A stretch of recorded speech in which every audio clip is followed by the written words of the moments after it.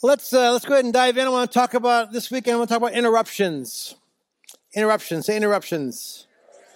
Definition is to cause to cease, as in the middle of doing or saying something. And I will ask you to indulge me. One of the things I like about humor is when you have a joke that perfectly matches the setting. And I'm going to tell you a horrible joke, but I have no shame. It's a knock-knock joke. I've said it years ago. Knock-knock. Interrupting cow. Moo. I love that joke. Think about it. If you don't get it, ask your neighbor.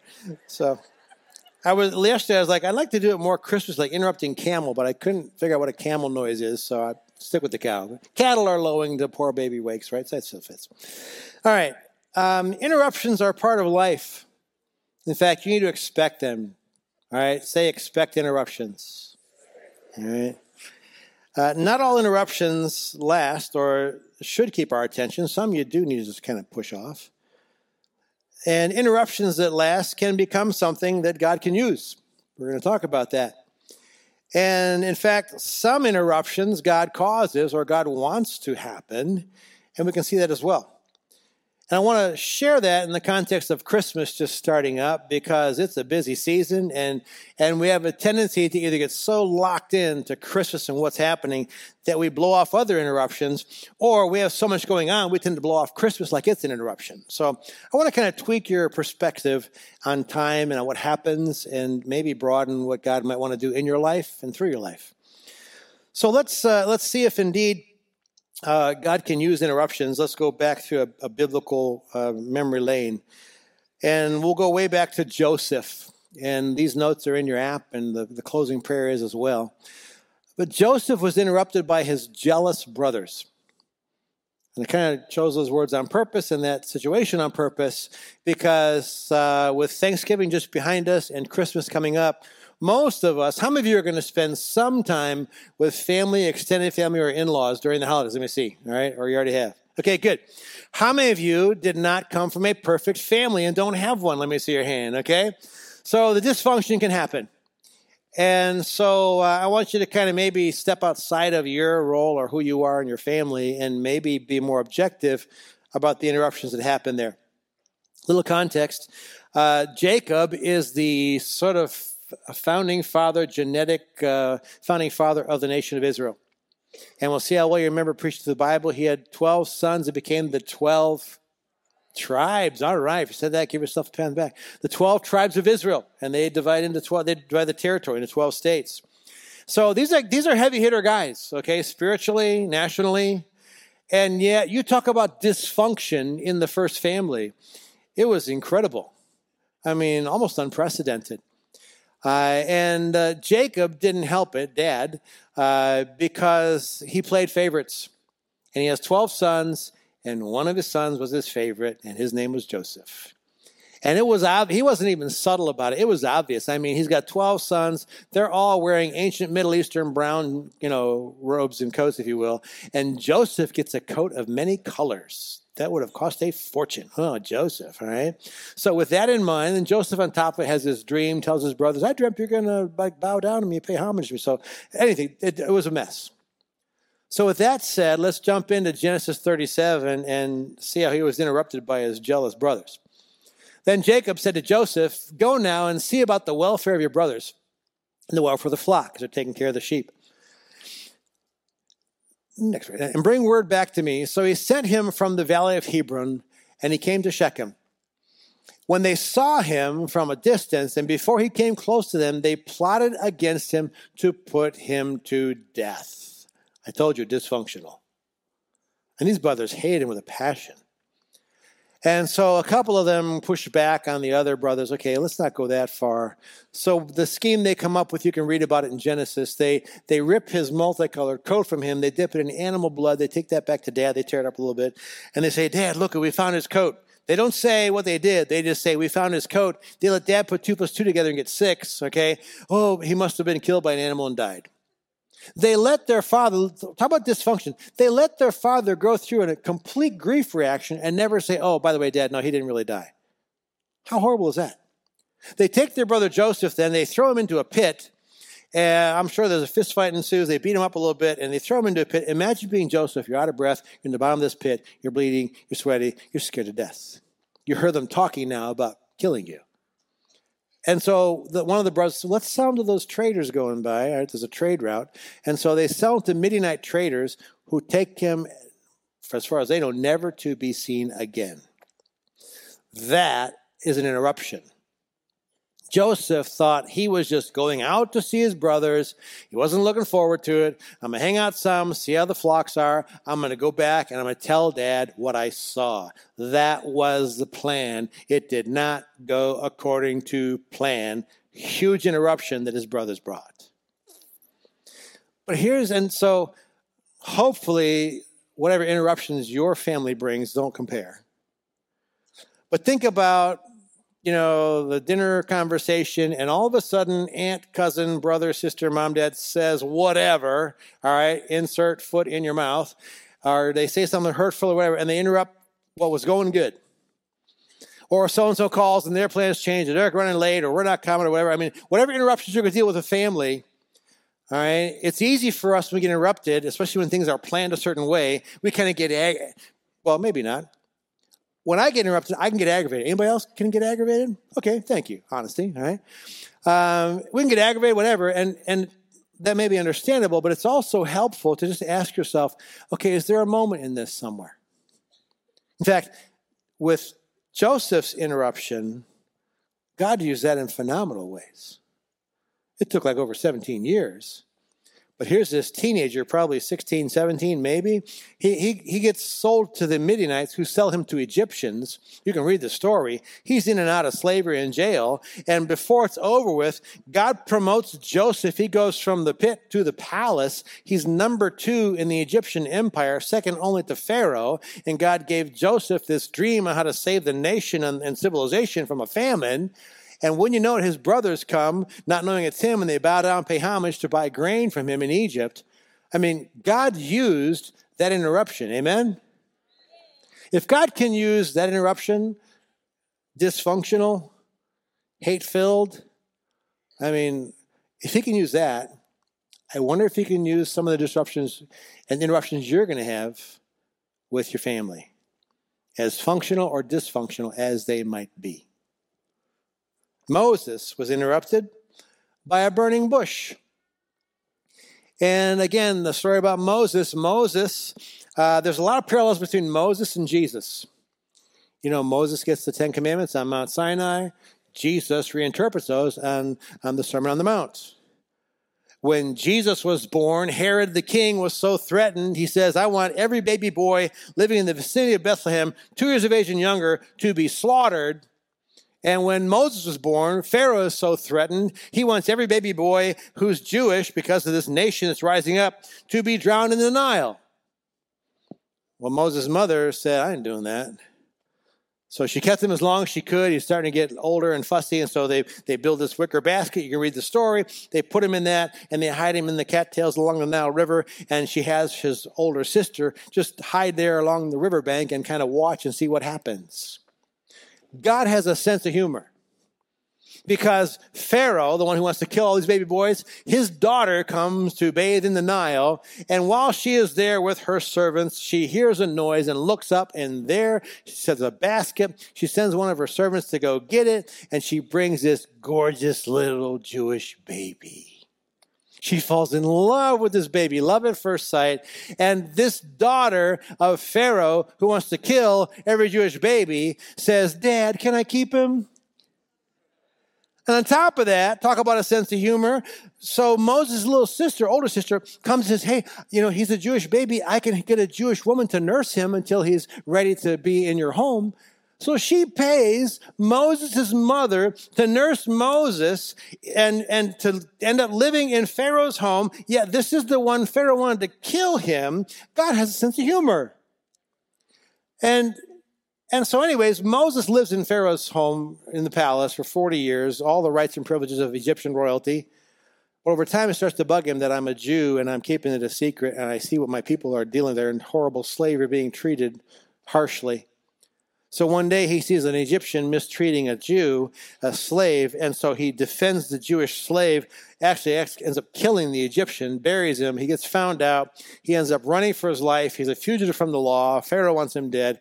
So he spends 40 years in Egypt and then 40 years in the wilderness, tending his father-in-law's sheep. That had to make 40 years feel like 150 years. I mean, tending sheep. No offense to sheep herders in the crowd, all right? So let's go to Exodus chapter 3. Now Moses was pasturing the flock of Jethro, his father-in-law, the priest of Midian. He led the flock to the west side of the wilderness and came to Horeb, the mountain of God. The angel of the Lord appeared to him in a blazing fire from the midst of a bush, and he looked, and behold, the bush was burning with fire, yet the bush was not consumed. Moses said, I must turn aside now and see this marvelous sight, why the bush is not burned up. When the Lord saw that he turned aside to look, God called him from the midst of the bush, and he said, Moses, Moses. And that would just blow your mind. He said, here I am. Maybe he said, here I am. And when we look at Moses, when we talk about interruptions, amazing interruptions can come in the midst of very mundane, even boring, day-to-day, same old, same old. I mean, I'm projecting, and I'm not an expert on sheep herding, but sheep herding doesn't sound like real exciting to me. I mean, at least when you're herding cows, you could be a cowboy, and, I mean, when you shep, what do? You sit down and watch the sheep. And then when they're all done eating the grass there, you get them up and you move them to another patch of grass, and they eat that grass. And then, my goodness, David was a shepherd. He had enough time to write all kinds of songs. There's nothing to do out there. How many of you have some same old in life? Routine. We all do. Whether it's what you do around the house, what you do at work, at school. I mean, we fall in these routines, and everybody say same old. Okay, but say it like you're bored. Same old. Yeah. Well, sometimes there are interruptions in same old. They're right from God. And even prepping this message, I'm like, man, Lord, I wonder how many times I just blew off or didn't pay attention to interruptions, either with family or with same olds, because I didn't see the potential in it. I'm not saying that every interruption should be attended to. We'll look at that in Jesus' life. But I'm sure that more, at least for me, there are more I should have attended to that I probably didn't. And so whether you're going through family stuff this holiday season or whether you're just dealing with the routine of life, realize that God can be in and God can use interruptions that come your way. Gideon was interrupted while threshing wheat. So Gideon is a farmer, and you could call him a cowardly farmer because the Midianites were kind of their adversaries, and he is threshing wheat in a wine press. And a wine press is a recess in the ground, often made of stone, and it's carved out, and so you crush grapes in it. You don't thresh wheat in it because you're down below ground, and if you're threshing wheat in it, it's a very dusty job. I mean, it's going to be a mess. You're going to be a mess, sweaty, dusty mess. You can't hardly breathe, but he's threshing wheat in a wine press. Why? Because if the Midianites go by, they'll come and take his crop. Cowardly farmer. And we learned some incredible things in this interruption that comes in the middle of a hard day's work. I mean, I would not volunteer to thresh wheat in a wine press if I had a job on the farm. And in Judges chapter 6, it says, the angel of the Lord came and sat under the oak that was in Ophrah, which belonged to Joash the Abiezrite. And his son Gideon was beating out wheat in the wine press in order to save it from the Midianites. And the angel of the Lord appeared to him and said to him, the Lord is with you, you cowardly farmer. No, the Lord is with you, O valiant warrior. Man, am I glad that interruption is recorded in here. Because most of us are really aware of our inadequacies, where we fall short, how we're not, how we don't compare. And here, because this interruption is recorded in here, and it's just mundane, it's boring, no significance work, he's threshing wheat. And the angel appears to him and says, I want you to know how God sees you. I want you to know the potential that God sees in you, not what everybody else ascribes to you or what you have told yourself. I see you as a valiant warrior. It'd be so cool if we could take the time, and maybe you could take some time, interrupt your schedule this week and just ask the prayer, God, how do you see me? What label would you put on me? It wouldn't be repeated failure, misfit, do nothing, has been. Wouldn't be any of that. And in the middle of just day to day, if you still work for a living outside the home, on the count of three, tell me where you're going to go work this week. 1, 2, 3. Wait, I'm sorry, I caught you off guard. And when I count to 3, you say where you work. Ready? 1, 2, 3. That's better. I thought you were all unemployed. Okay. And if you're retired or you're a full-time homemaker, that's still a lot of work. How many of you, if your boss is here, bosses deal with it, how many of you have some boring work that you do? Right? Some of it gets boring routine, okay? I got routines. And we get interrupted at work. And many times we get missile lock. And so we're interruptions. Sometimes the interruption is exactly what God wanted to bring your way. Again, I have to wonder, how many times did I blow off the interruption because I had to get a sermon done, and yet there was an interruption that was actually what God wanted to accomplish through me. And so let's go a little further. Hopefully you change your orientation to what happens at work this week. But let's go to the next one. Jesus was interrupted. Would you say all the time? I haven't had this time to study this yet. Maybe I'll do it when I retire. A good project. I would love to go through the Gospels. Someday I will. And I have this intuitive sense, it might be most of what Jesus did. I don't know if that's the right word yet. Most, at least a huge percentage of what Jesus did, it was an interruption that he just simply attended to. It wasn't on the agenda. And somebody asked me, so he was fully God. Did he know it was coming? I don't know. Ask him when you get there, all right? It was an interruption from what was planned. All right, most of what Jesus, many of his miracles, many of his teachings, it wasn't on the plan for the day. So let's see if that's true. First of all, his first interruption recorded in history in the Gospels could be by his mom. They're at a wedding, a family friend, right? Jesus is just having fun with his buddies in the reception, and mom comes over and says, Jesus, so listen, they're out of wine. And what does Jesus say? Paraphrase, Mom, that's not my problem.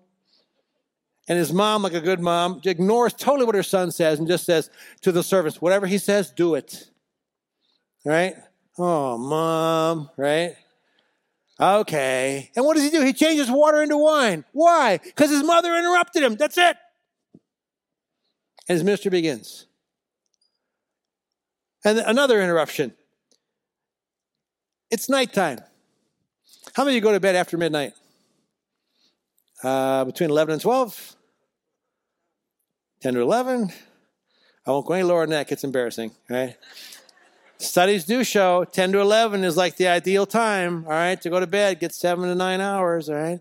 The older you get, the sooner, the earlier that gets. But anyways, he's getting ready for bed-ish. It's getting late. It's at least winding down, and somebody knock at the door. Hey, Jesus, there's somebody here to see you. Oh, man, tell him to come back tomorrow. Well, you probably ought to see him. They're kind of important. Who is it? It's Nicodemus. Nicodemus is a religious leader. He's like a who's who. You know, think of whoever people impress you in leadership. It's him. All right, tell him to come in. I am so glad that Jesus accommodated the interruption by Nicodemus. Because it's in that conversation that wasn't on the agenda for the day. It wasn't something that was prescripted. No, he has a conversation with Nicodemus, and we learn some incredible truths that echo through thousands of years of time today. First of all, I learned from his conversation with Nicodemus, unless a person is born again, he cannot see the kingdom of God. And if that's you today, if you haven't been born again, you can't get to heaven from here. Like how good you are, like how religious you are, you cannot get there from here. But I also learned in that conversation that God's not a God who's eager to condemn us. He's not a God who wants to just judge and send you to hell. No, in that conversation, Jesus says to this man who interrupted his nighttime routine, God so loved the world, Nicodemus, that he gave his only begotten son, himself. Whoever believes in him won't perish. You won't go to hell. You'll have eternal life. We also learn in the next verse that Jesus said, God didn't send his son, me, into the world to condemn the world, but that the world through him might be saved. And that gives me such hope. If you're here today and you haven't accepted Christ, you haven't been born again, you need to. Stop by the Welcome Center on your way out. Our team will be glad to pray with you, give you some helpful material to what's that decision mean. But if it weren't for that interruption and Jesus accommodating that, we might have missed some of the greatest theological truths of all time. And then another interruption.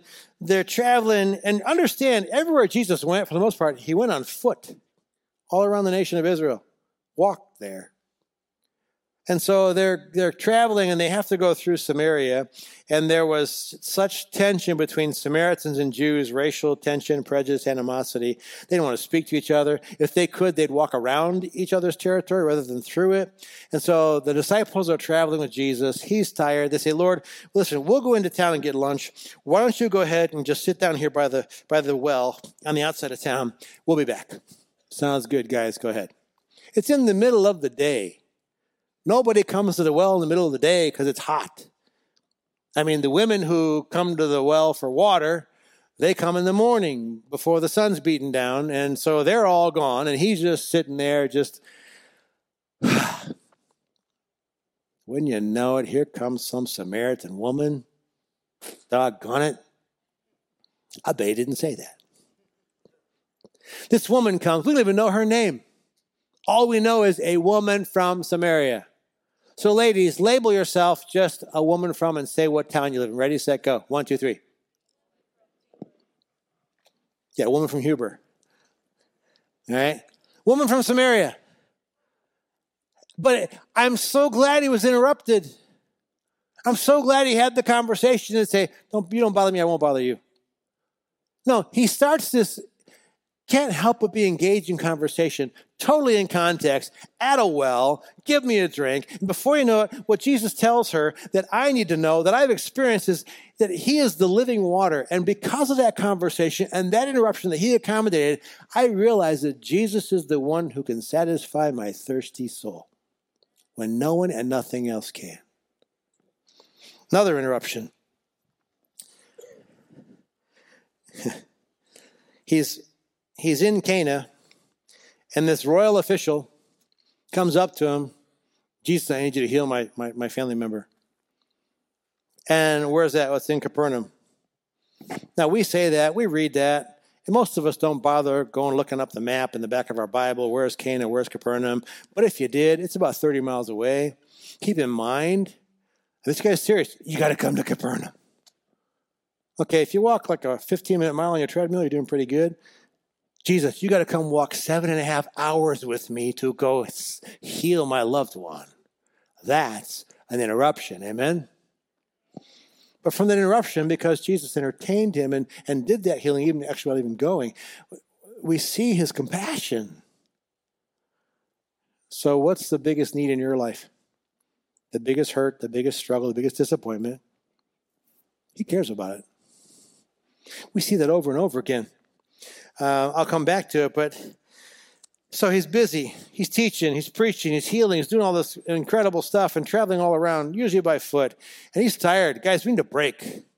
We need a weekend. Let's go across the other side of the lake. So they go across the Sea of Galilee, and if you've ever been to Israel, you can see across it and end to end.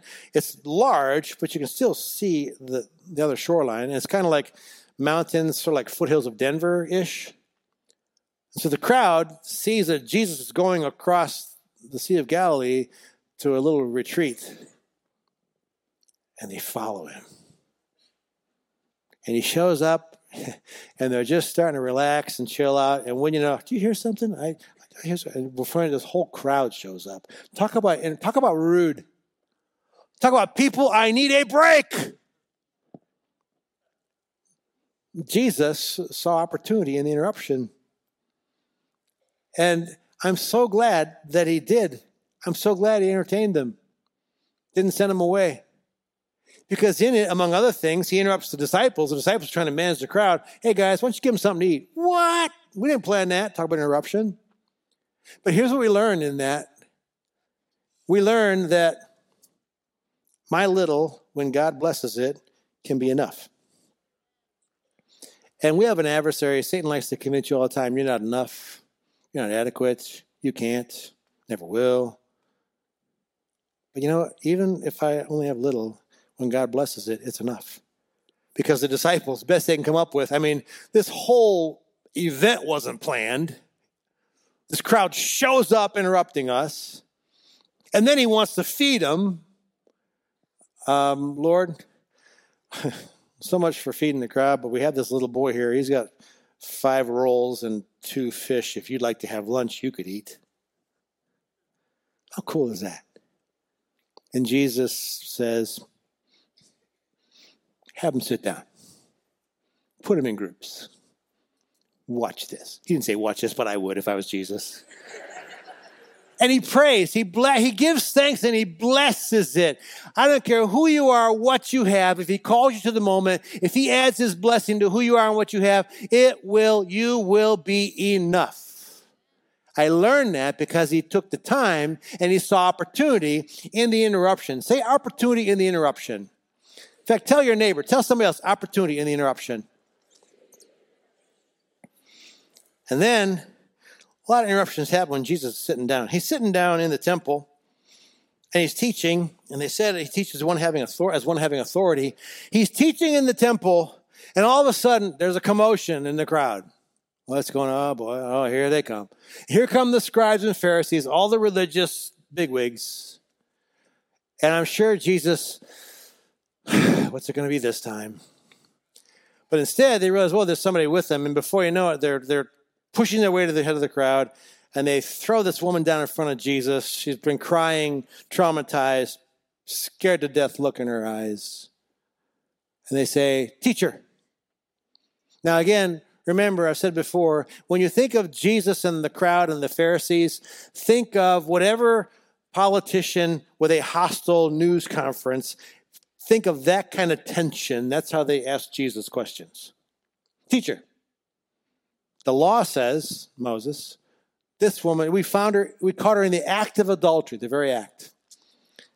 And I want to go, how'd you do that and where's he? But they didn't ask me.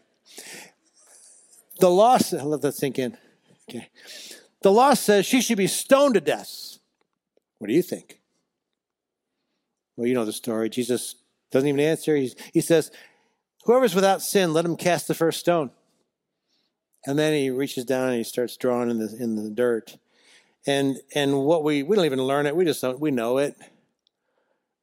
We're really good at feeling pretty self-righteous about other people's sins, especially when we rank them and their sin is worse than my sin. And we give ourselves loads of grace and give them none. And so I don't know how long they waited there. It must have felt like an eternity. But this woman, when he says, where are your accusers? She says, I have none. I am so glad Jesus didn't say to those religious people coming in, guys, I got a lesson going on here. You can wait outside. Here's this interruption. There's phenomenal opportunity, not just for her and for them, but for thousands of people, millions of people, untold throngs of people, thousands of years later in Dayton, Ohio, at a place called Christian Life Center, because I want you to know that what I say is neither do I condemn you. He's not a God of condemnation. I forgive you. Now stop sinning. And I will help you do all that. He'll forgive us if we ask, first time, every time. He'll cleanse us of all unrighteousness. And then with the help of his Holy Spirit, he will help you learn to stop sinning. Neither do I condemn you. Go and sin no more. And talk about compassion. Talk about patience. Whew. I need both. One more, then we'll move on. I'd like to keep going.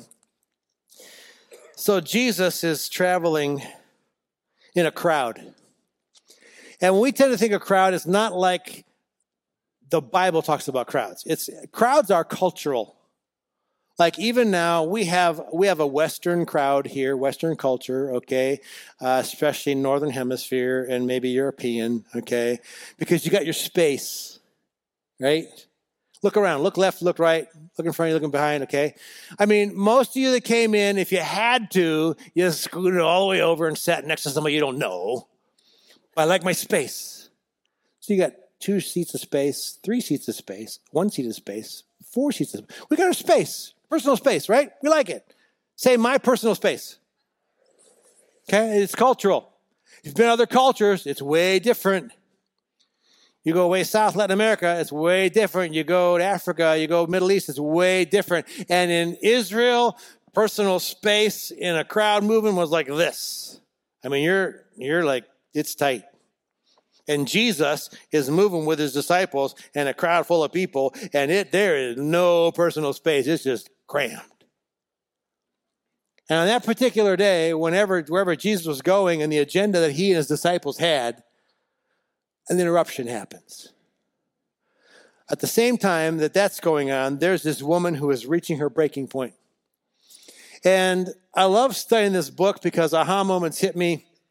And oh, by the way, when I said that not every distraction should be attended to, well, let's use Jesus' life to prove that.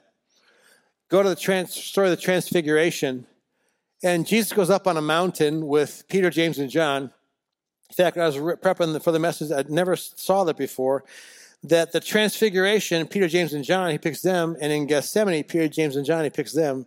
I'm not sure the correlation. I haven't gotten that far yet, but it's just like a thing, right? But anyways, they're on the Mount Transfiguration, and Moses and Elijah appear to Jesus. And Peter, the guy with an idea a minute, okay, and he tends to speak first and think later, Lord, this is so cool. My paraphrase, all right? This is so cool. Let's build like 3 tabernacles, like 3 tents for each of you, and let's just stay here for forever. And Jesus goes, nah, we're not going to do that. Again, paraphrase, but that. So not every interruption should be attended to, should be followed through on, all right? But it takes some discernment, just some sensitivity, just some awareness. And those of us that tend to be really missile-locked and really driven and really busy and real whatever, at least need to open up our mind and our hearts to, some interruptions, there could be some purpose in them. So Jesus is on this busy road with his disciples, and this woman has reached her breaking point. And again, this is one of those, that's cool. So Matthew, Mark, and Luke all tell this story. She had some kind of a hemorrhage, internal bleeding issue for 12 years. And Matthew's written to Jews, he's a tax collector. Mark's written to Romans, kind of hard-hitting. Luke is a doctor. He's a physician. Only Mark says that this woman had this issue of blood. They all say 12 years. And Mark elaborates, and she had spent all she had on doctors, and they did her no good. I just had to chuckle. Luke, the doctor, never says that part. Never says, took all her money, did her no good. Just said, 12 years, didn't help her. So anyways, she is desperate. Some of you are desperate today. It might be medical, relational, financial, emotional. And you feel as insignificant as a very sick woman outside of the crowd. She says to herself, I've heard about this guy, if I could just touch the hem of his garment, that's all I want. I believe it'll heal me. And so when I was in Israel in 2019 with our daughter, we took a father-daughter trip there. We were in the town where this happened, and they built a little shrine to it.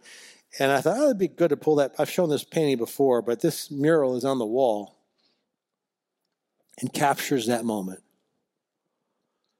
And all the disciples and their busyness, and, we're the top 12, so we're Jesus' handlers. We know that this woman reaches through this crowd. And how attentive is Jesus to your hurts, to your desperation? When she touches him, he stops and says, who touched me? The disciples are like, who touched you? Lord, look around. Where do you start? No, somebody touched me because I felt healing power leave me. And you can imagine her, deer in a headlight, oh no, I'm in trouble now.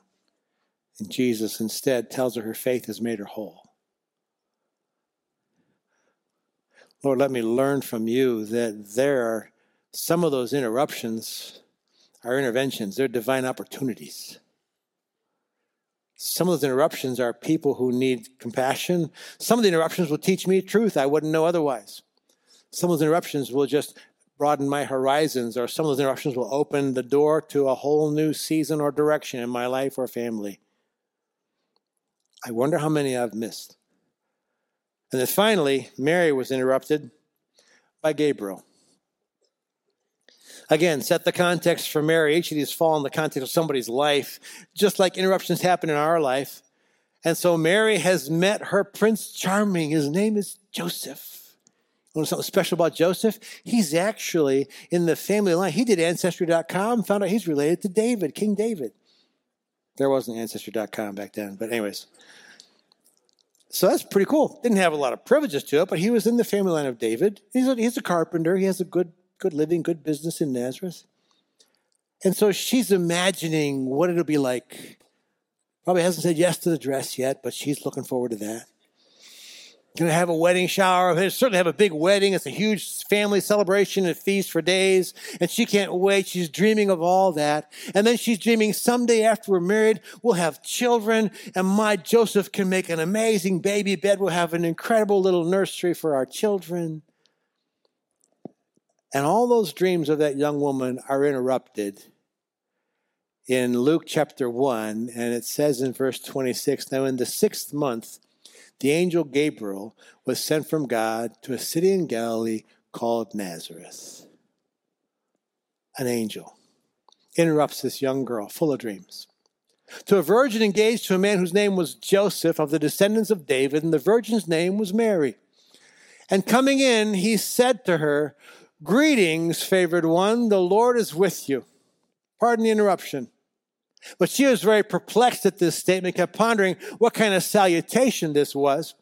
And the angel said to her, do not be afraid, Mary, for you have found favor with God. And when it comes to finding favor with God, we tend to Americanize our faith. We talked about it Wednesday night in the prayer service. We tend to think of favor, and we immediately materialize it and monetize it. Oh, I'm blessed with fill in the blank. This new thing, this new whatever, this raise, oh my goodness. When you look at the Bible in a kingdom economy, when you find favor with God, the greatest blessing God can bestow upon you when you find his favor is more opportunity to serve and build the kingdom of God. You were faithful with a little, and you found favor. I'm going to put you over more and over more and over much. And Mary, my dear young woman, favored one, righteous one, you have found favor with God, and he's going to turn your life upside down. Your dreams will never be fulfilled like you thought they were, and some of you might be living that kind of life now. It's not going to go the way you dreamed. This is an interruption that will not stop. And for some of you, the interruption wasn't temporary. The interruption totally changed your course in life.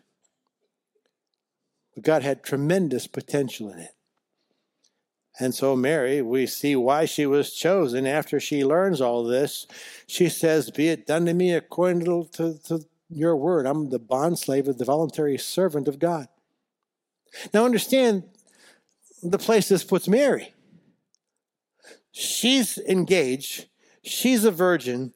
Now she's pregnant. That in itself is punishable by death under Mosaic law. What do you tell people?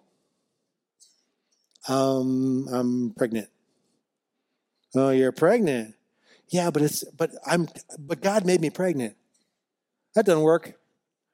I'm giving birth to the Savior of the world. That doesn't work. So you have to keep all of that shame to yourself, knowing all full well there is no shame to what you're doing. In fact, there's glory to what you're doing. And she had to go ahead and bear all that. All of her dreams, no wedding, no baby shower. No, in fact, you talk about a baby's nursery, your son's going to be born in a barn. Talk about an interruption. It makes me feel kind of petty about the stuff that interrupts me and messes my life for comfort or convenience. Like I wouldn't have found a favor like Mary did. I'm like, wow, what a woman. I want to meet her and go, man, whew, how you handle that. And end with Mary because obviously we think Christmas season. And our hope is that with this message, not only will it just change our orientation toward what happens in our daily lives and just be open to, God, are you in this? Is there an opportunity? Again, not every interruption. But depending on how we go through this, we can treat Christmas like an interruption and just blow it off. Oh, holiday, I got too much to do, whatever. Or we can go the other way and be so obsessed with what must happen at Christmas that if somebody doesn't go with the plan or something doesn't go as whatever, we take those interruptions and get so stressed out and strained by it. We kind of like to maybe identify you could land in that sort of happy, healthier middle and learn to hold life a little looser with a little more expectancy. God, what are you doing? Are you in this? And be willing to kind of process those interruptions and respond to those and maximize the potential that's not in each one, but is certainly in some of them. So what we're going to do is we're just going to take a couple of minutes and just play a little Christmas feel. And I'm going to invite you just to take about 2 minutes with me where you're seated if you want to stare off at Christmas lights or close your eyes in prayer or whatever. But as Kent just begins to pray, would you interrupt this? We interrupt this service and this closing with 2 minutes to give you a chance just to be interrupted and to think about the baby Jesus, Mary and Joseph, how they accommodated that. Think about an interrupting God, interruptible God, and just think about the way you hold the things and process things, and maybe he wants to do something new in you and your perspective this Christmas, and then we'll close in prayer.